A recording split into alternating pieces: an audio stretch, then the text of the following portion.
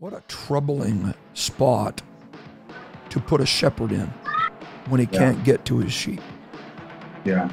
You know, that's, I can't imagine going ahead and adding thousands of miles to that scenario.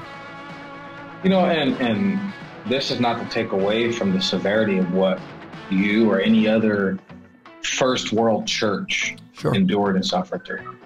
But, you know, thankfully, the technology available in your city is sufficient enough to basically everybody in your church can have access electronically to you in some capacity. For sure. Absolutely. Right. But when the vast majority of my church doesn't have a smartphone, they don't have a laptop, they don't have internet, their access to the church and the preacher is being in service.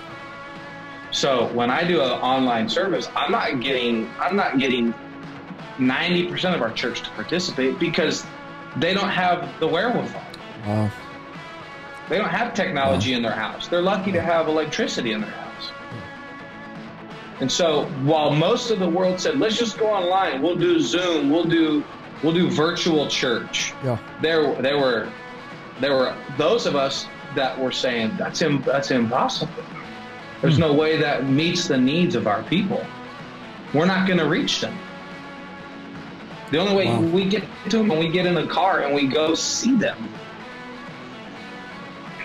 But that sounds like that was even heavily restricted, at least.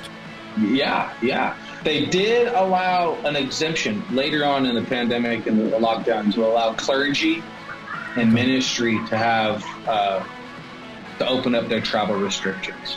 So that was the only way we were able to facilitate the food pantry and the feeding ministry that we started as a result of the lockdown, was that clergy could travel.